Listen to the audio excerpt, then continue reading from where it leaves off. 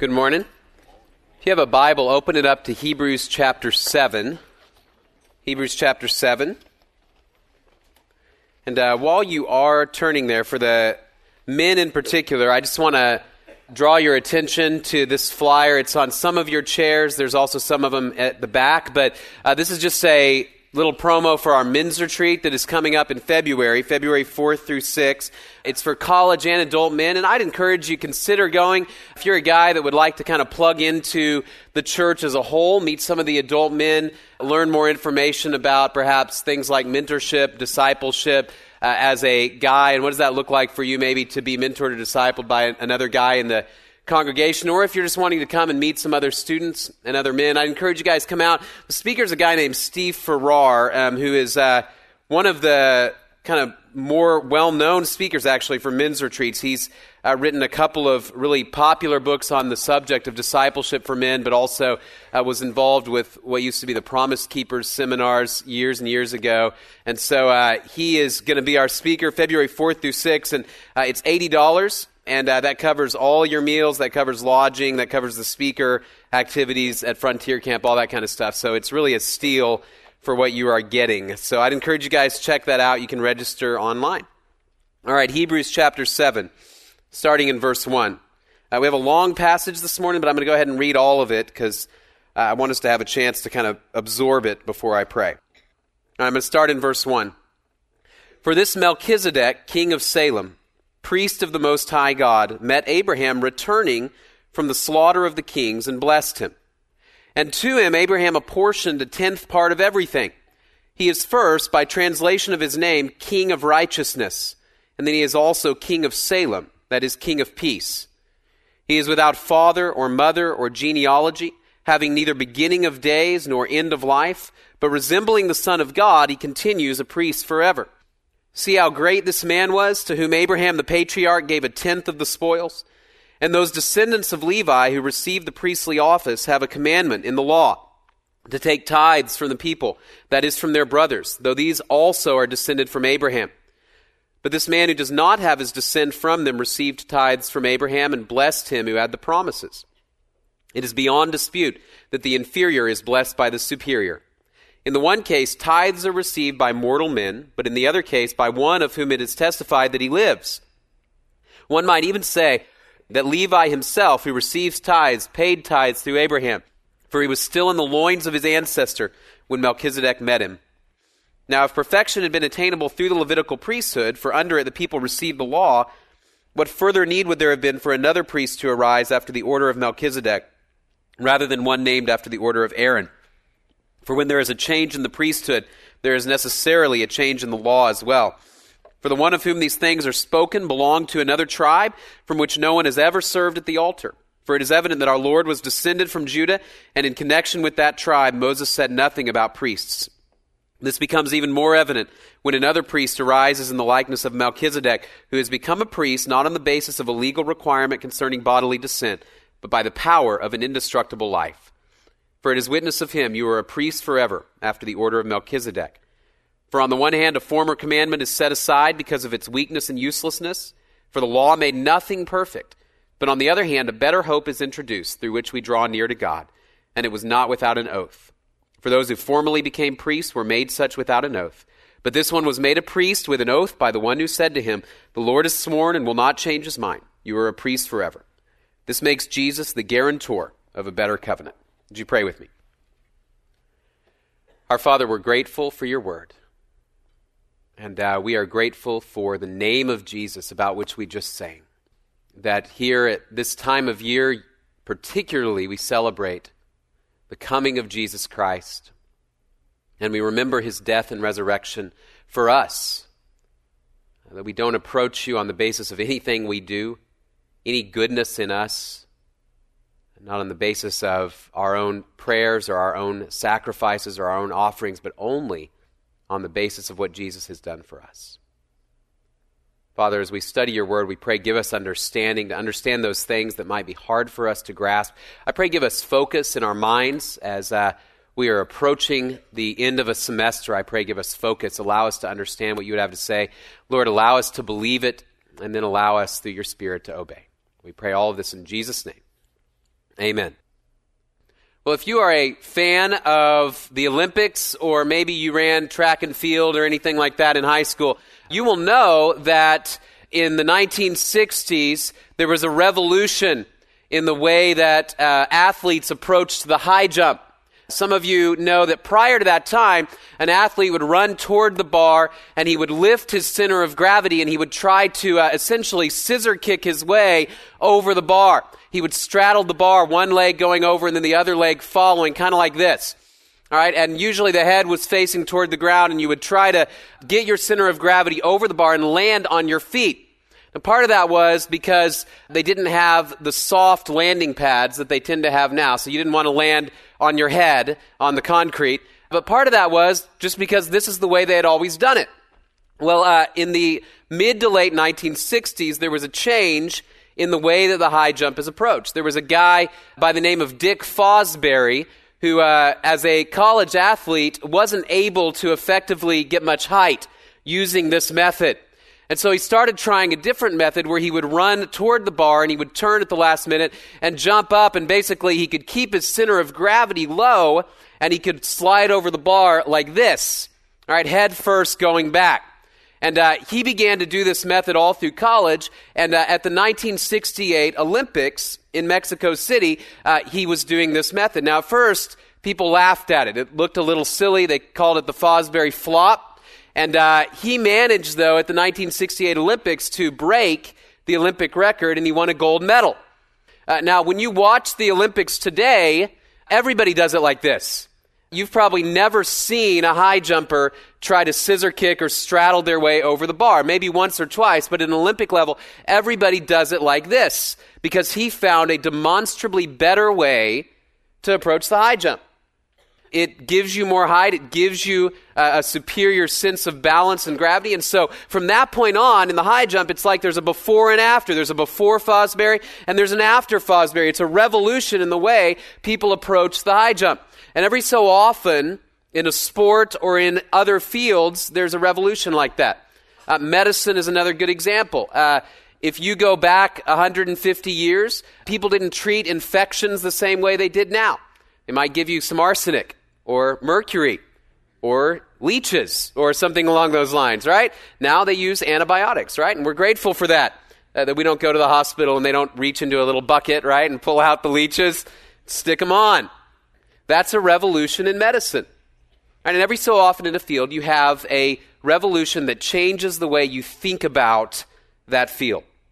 As we look at the book of Hebrews, what we're looking at, although this is a long passage and a complicated passage, the fundamental idea that the author is trying to communicate to us is that in Jesus Christ, there was a revolution in the way that we approach God. That there's before Jesus and there's after Jesus.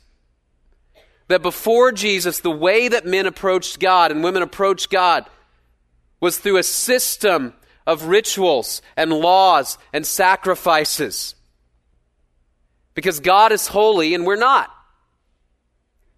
Because we are sinful and we can't approach Him.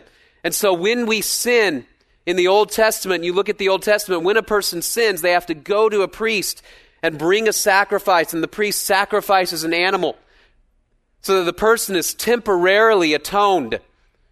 That sin is covered over, and God does not demonstrate His wrath immediately. And if I wanted to worship God, if I wanted to approach God, the only way in the Old Testament was really through this system of law. The only way to experience a relationship with God was through this system. But then Jesus comes along, and the argument that our author has really been making from the beginning of the book is that in Jesus Christ, there is really a revolution in the way we approach God, because Jesus, as the perfect Son of God, also becomes a perfect sacrifice on our behalf, an eternal sacrifice, an enduring sacrifice, one that no longer requires us now to go and sacrifice goats and lambs and sheep and birds so that we can avoid the wrath of God. Instead, Jesus, as an eternal sacrifice, once and for all, makes the payment for us. And then He serves as an eternal priest, because He is perfectly qualified to approach God where you and I are not, and the priests of the Old Testament are not. And if you followed us through Hebrews, that's a lot of what we've been talking about through the book of Hebrews, is that Jesus Christ initiates this revolution in the way we approach God. Well, our author is addressing a group of people who are really struggling with that concept, because if you think about it from their perspective, they're used to going to the temple. They're used to approaching God through the law. And so the law, in a sense, didn't feel to them like a cumbersome set of regulations all the time. Sometimes it felt like a comforting set of rituals that they would use to get to God.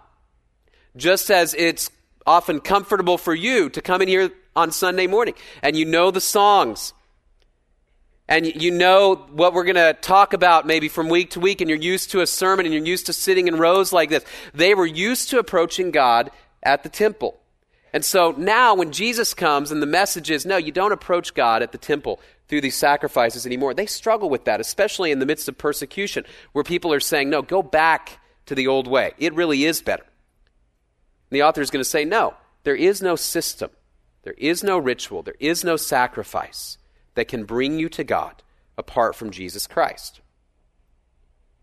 Again, as we've talked through Hebrews, the challenge has been that most of us, we are not tempted to approach God through the law. We don't have goats and sheep and those sort of things in here this morning.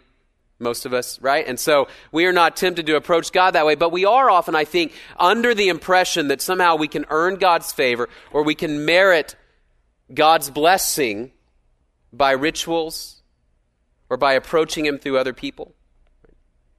Maybe it is that on some level you believe that by coming here to church, this is the place where you receive your dose of spirituality for the week.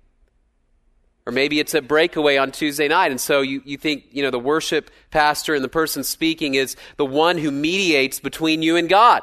And so you come in once a week and you receive your dose of God, but then you go through the week and you just wait for the next one. And maybe it is even that you believe that you can merit God's favor through reading the Bible, or through a certain type of prayer, or through going to a Bible study. And so you've developed a certain set of rituals that you follow. And what the author would say to you as we walk through Hebrews is this: no, it's only through Jesus that we have the blessing of God. It's only through Jesus that we have a relationship with God. And all of these other things that we do are an outflowing of the fact that Jesus has already forgiven us. God already accepts us in Jesus Christ. And so now I can approach Him, not to earn His favor, but because I have it in Jesus Christ. Some of us may be sitting here even and you are afraid that God's going to reject you because of a sin you've committed, because of some imperfection in your life. So you feel like you've got to go through some sort of ritual to earn His favor.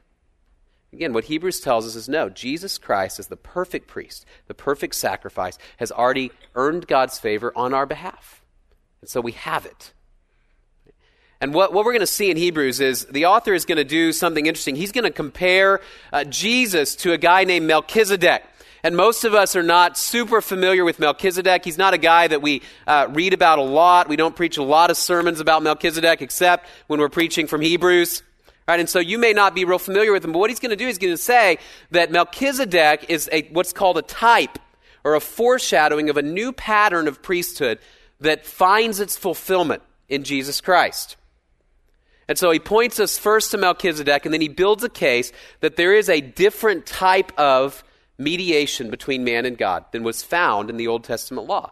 Melchizedek is an example of that, and Jesus is the fulfillment of that.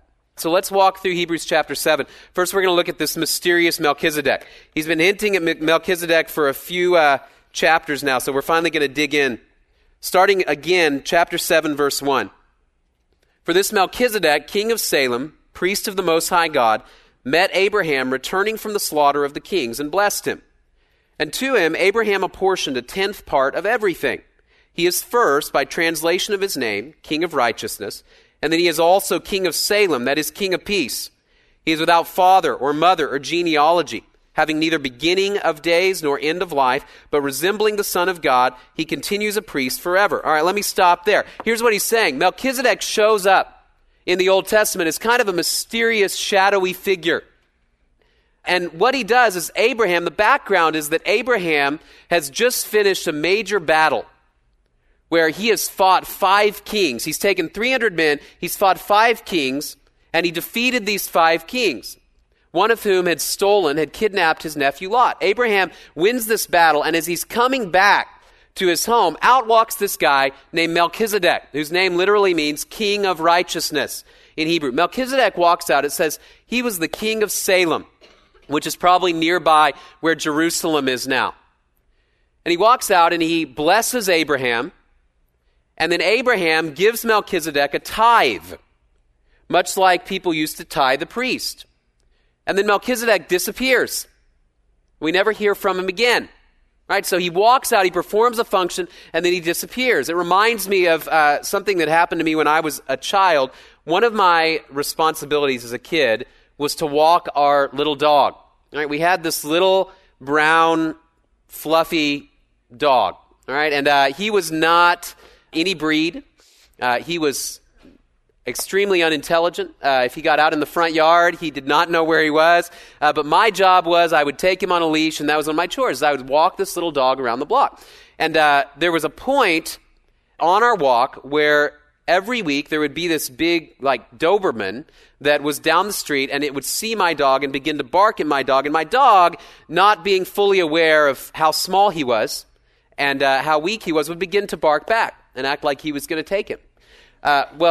A few times, this big dog actually leaped its fence and came after my dog. Now, I was about 8 years old, so there wasn't a whole lot I could do except sit there and watch my dog just get shredded, all right?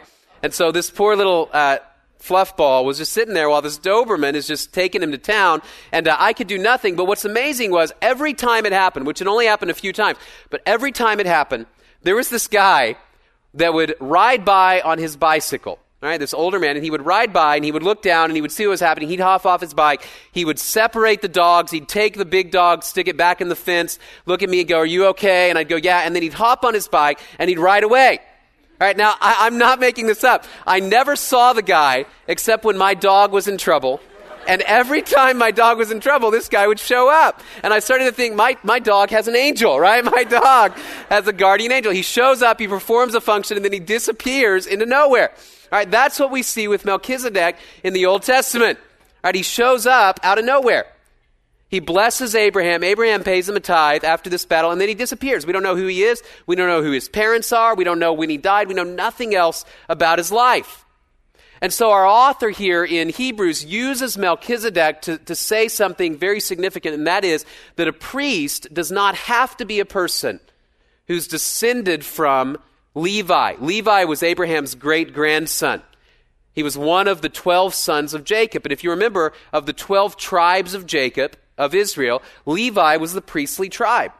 You couldn't be a priest unless you were descended from Levi.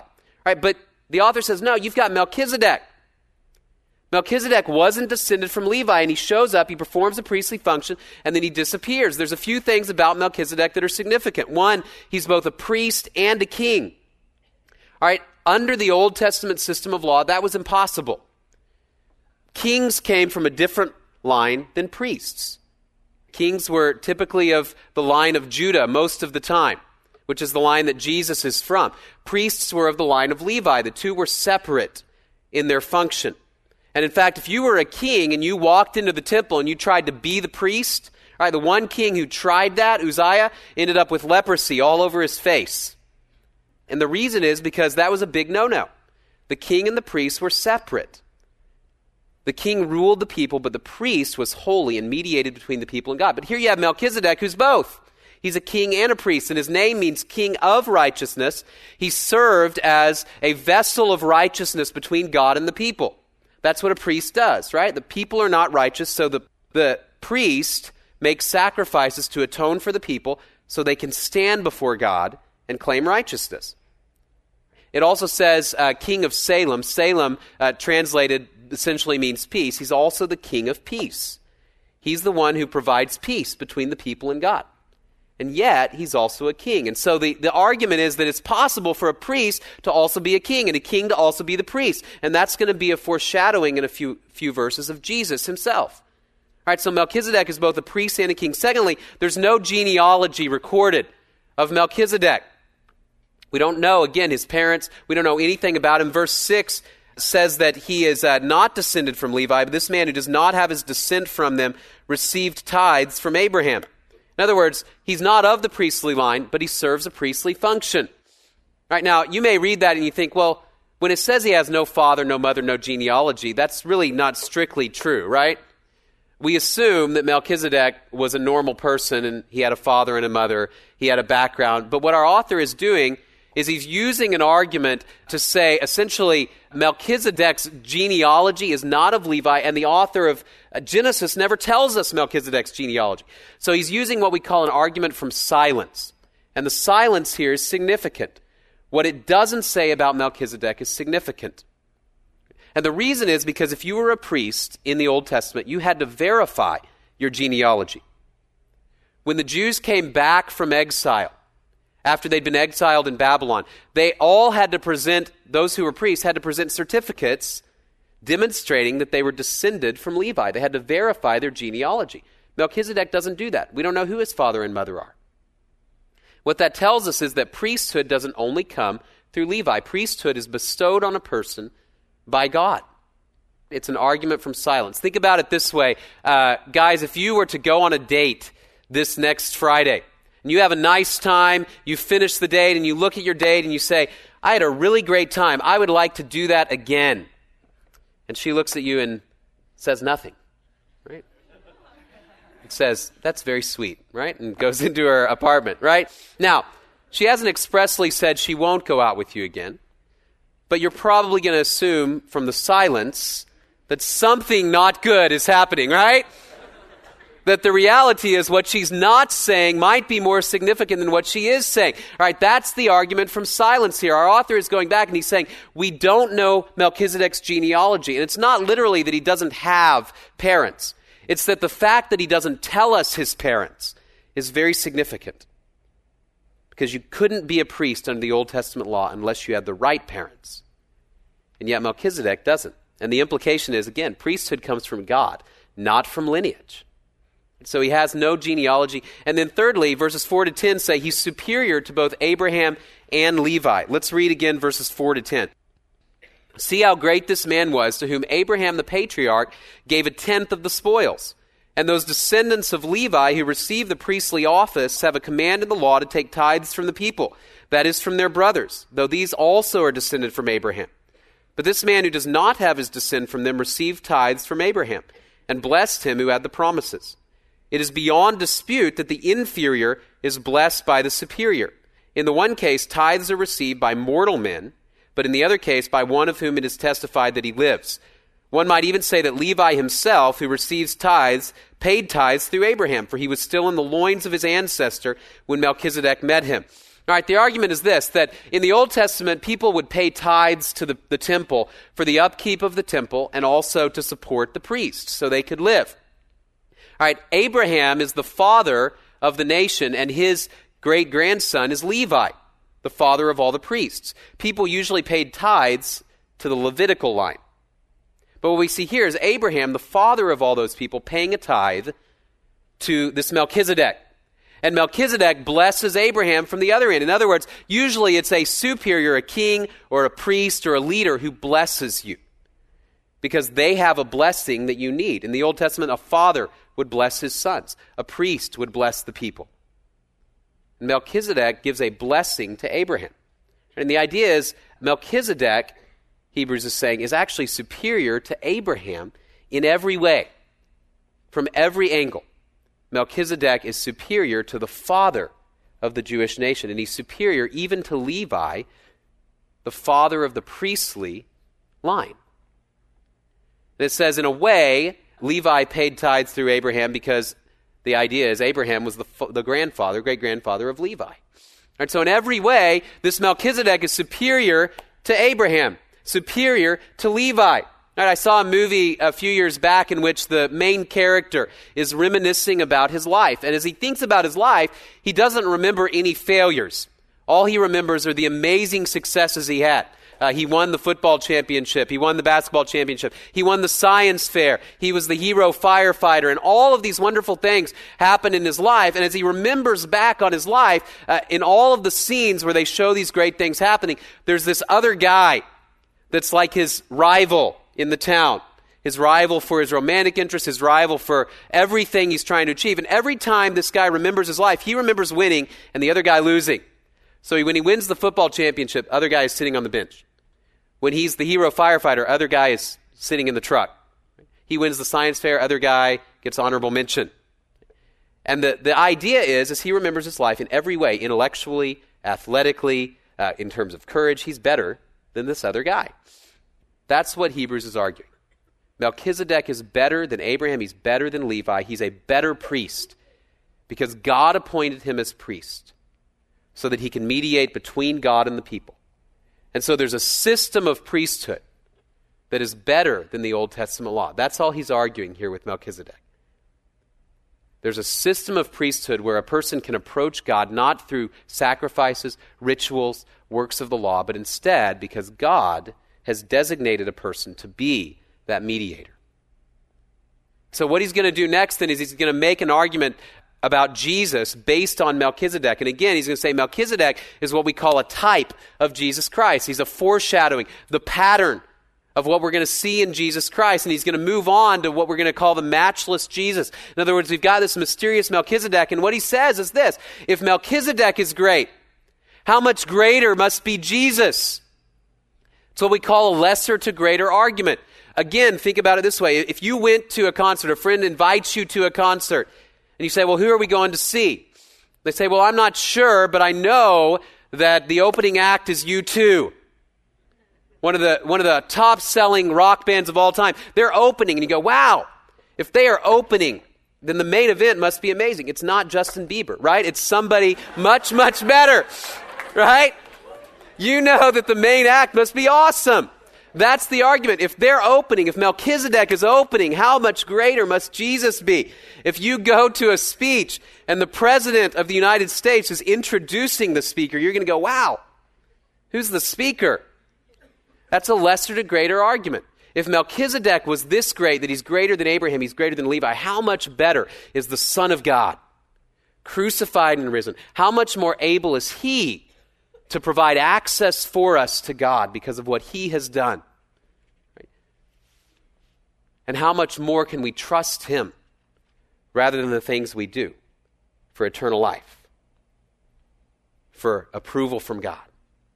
How much more can we place our faith in him rather than all these other systems? And here's what he says about Jesus. First of all, Jesus transcends the law. Look at verses 11 through 14. Now, if perfection had been attainable through the Levitical priesthood, for under it the people received the law, what further need would there have been for another priest to arise after the order of Melchizedek, rather than one named after the order of Aaron? For when there is a change in the priesthood, there is necessarily a change in the law as well.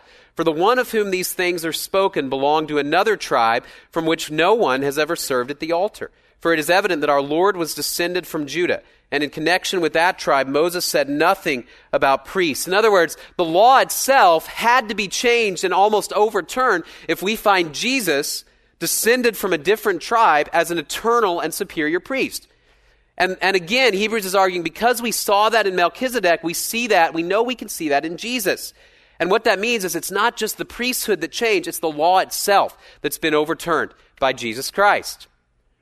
Again, and just another illustration, Arnold Schwarzenegger, who is just finishing his term as the governor of California. If you read interviews, he's hinted at the fact that he'd like to be president, right? But the problem is what? He wasn't born in the United States, and the Constitution says you have to be, right? Flash forward 10, 20 years. If he is our president, you know what? The Constitution has changed. The law has changed. And that's what he's arguing about Jesus. If Jesus is the priest who is eternally superior to the law, who eternally mediates between us and God, what that means is that the whole system of the law had to change. And they're no longer bound by the regulations and the rituals of the Old Testament law, but instead they approach God through Jesus Christ. And the law was never able to provide perfection. The law was never able to fully provide atonement for sin. Again, because you had to keep making sacrifices. Yet in Jesus Christ, we have a perfect and eternal hope. And that's really where he goes in 15 to 22. That in Jesus, we have an eternal hope that the law could never give. This becomes even more evident, verse 15, when another priest arises in the likeness of Melchizedek, who has become a priest not on the basis of a legal requirement concerning bodily descent, but by the power of an indestructible life. For it is witness of him, you are a priest forever, after the order of Melchizedek. For on the one hand, a former commandment is set aside because of its weakness and uselessness, for the law made nothing perfect. But on the other hand, a better hope is introduced, through which we draw near to God. And it was not without an oath, for those who formerly became priests were made such without an oath. But this one was made a priest with an oath, by the one who said to him, the Lord has sworn and will not change his mind. You are a priest forever. This makes Jesus the guarantor of a better covenant. Jesus offers an eternal hope, and God made an oath to him. That's a quote from Psalm 110, verse 4, that God has promised him, you're a priest forever. And he sealed it with an oath. And how did he prove that he'll fulfill that oath? He raised Jesus from the dead. Jesus died as a sacrifice on our behalf, and then God raised him from the dead to say, he is now eternally the one who grants access to me. So you want to know God, you look at Jesus Christ. Forever and ever and ever. It's through him that you have a relationship with God. And he's able to offer an eternal hope the law could never offer. And that's why it says he's the guarantor. That has the idea in the original language of being the promise keeper. He's the security of a better covenant. And in chapter 8, he's going to go into this idea of a better covenant. It's not just the priesthood that changed. It's the whole nature of how we relate with God. A covenant is simply an agreement between two parties. It says Jesus guarantees we have a better way of approaching God. Unfettered access to God. There's only one way to approach him, and that is by relying upon what Jesus has done. Right? It may be that you're here, and as you go into Christmas, like Jamie said earlier, you sing the songs, and they sound like Jingle Bells or Frosty the Snowman or whatever it is to you. And you've never really processed what they're saying. And most of what the Christmas songs are saying is this, is that the very Son of God became a man.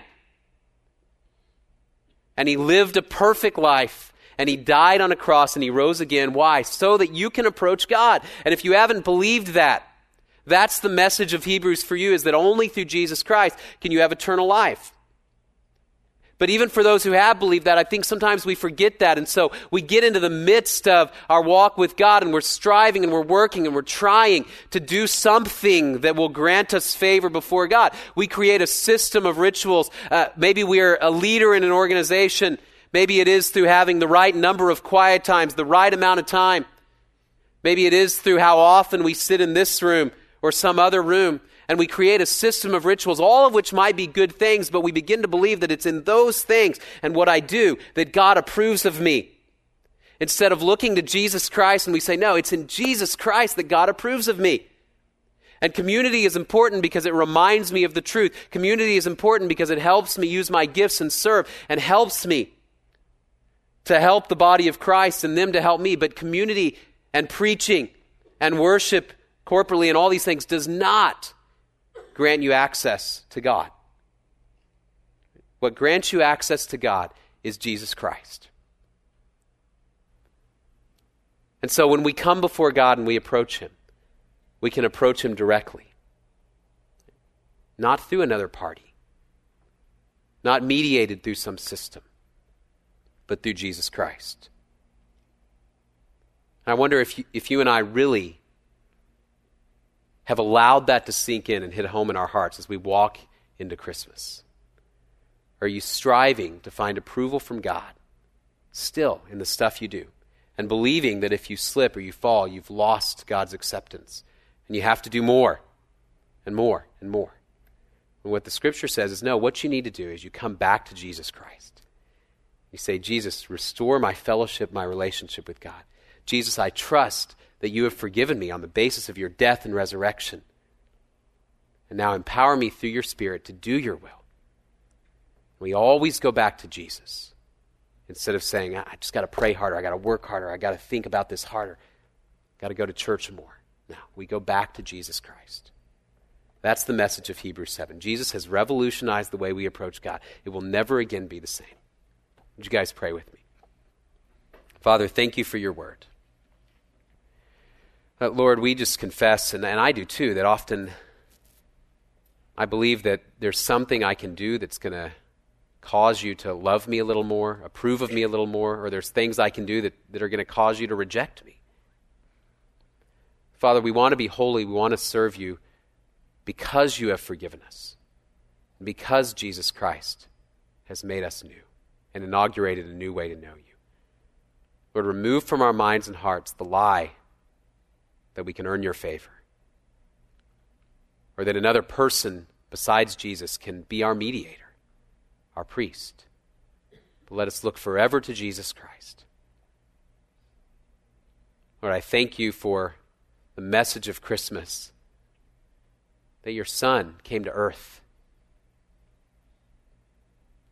showed us who you are, and was killed so that we could have life. Let us never let go of that. Never stop remembering that. And live in light of it. Father, we thank you again for this time. We pray this in the precious name of Jesus. Amen. We'll see y'all next week.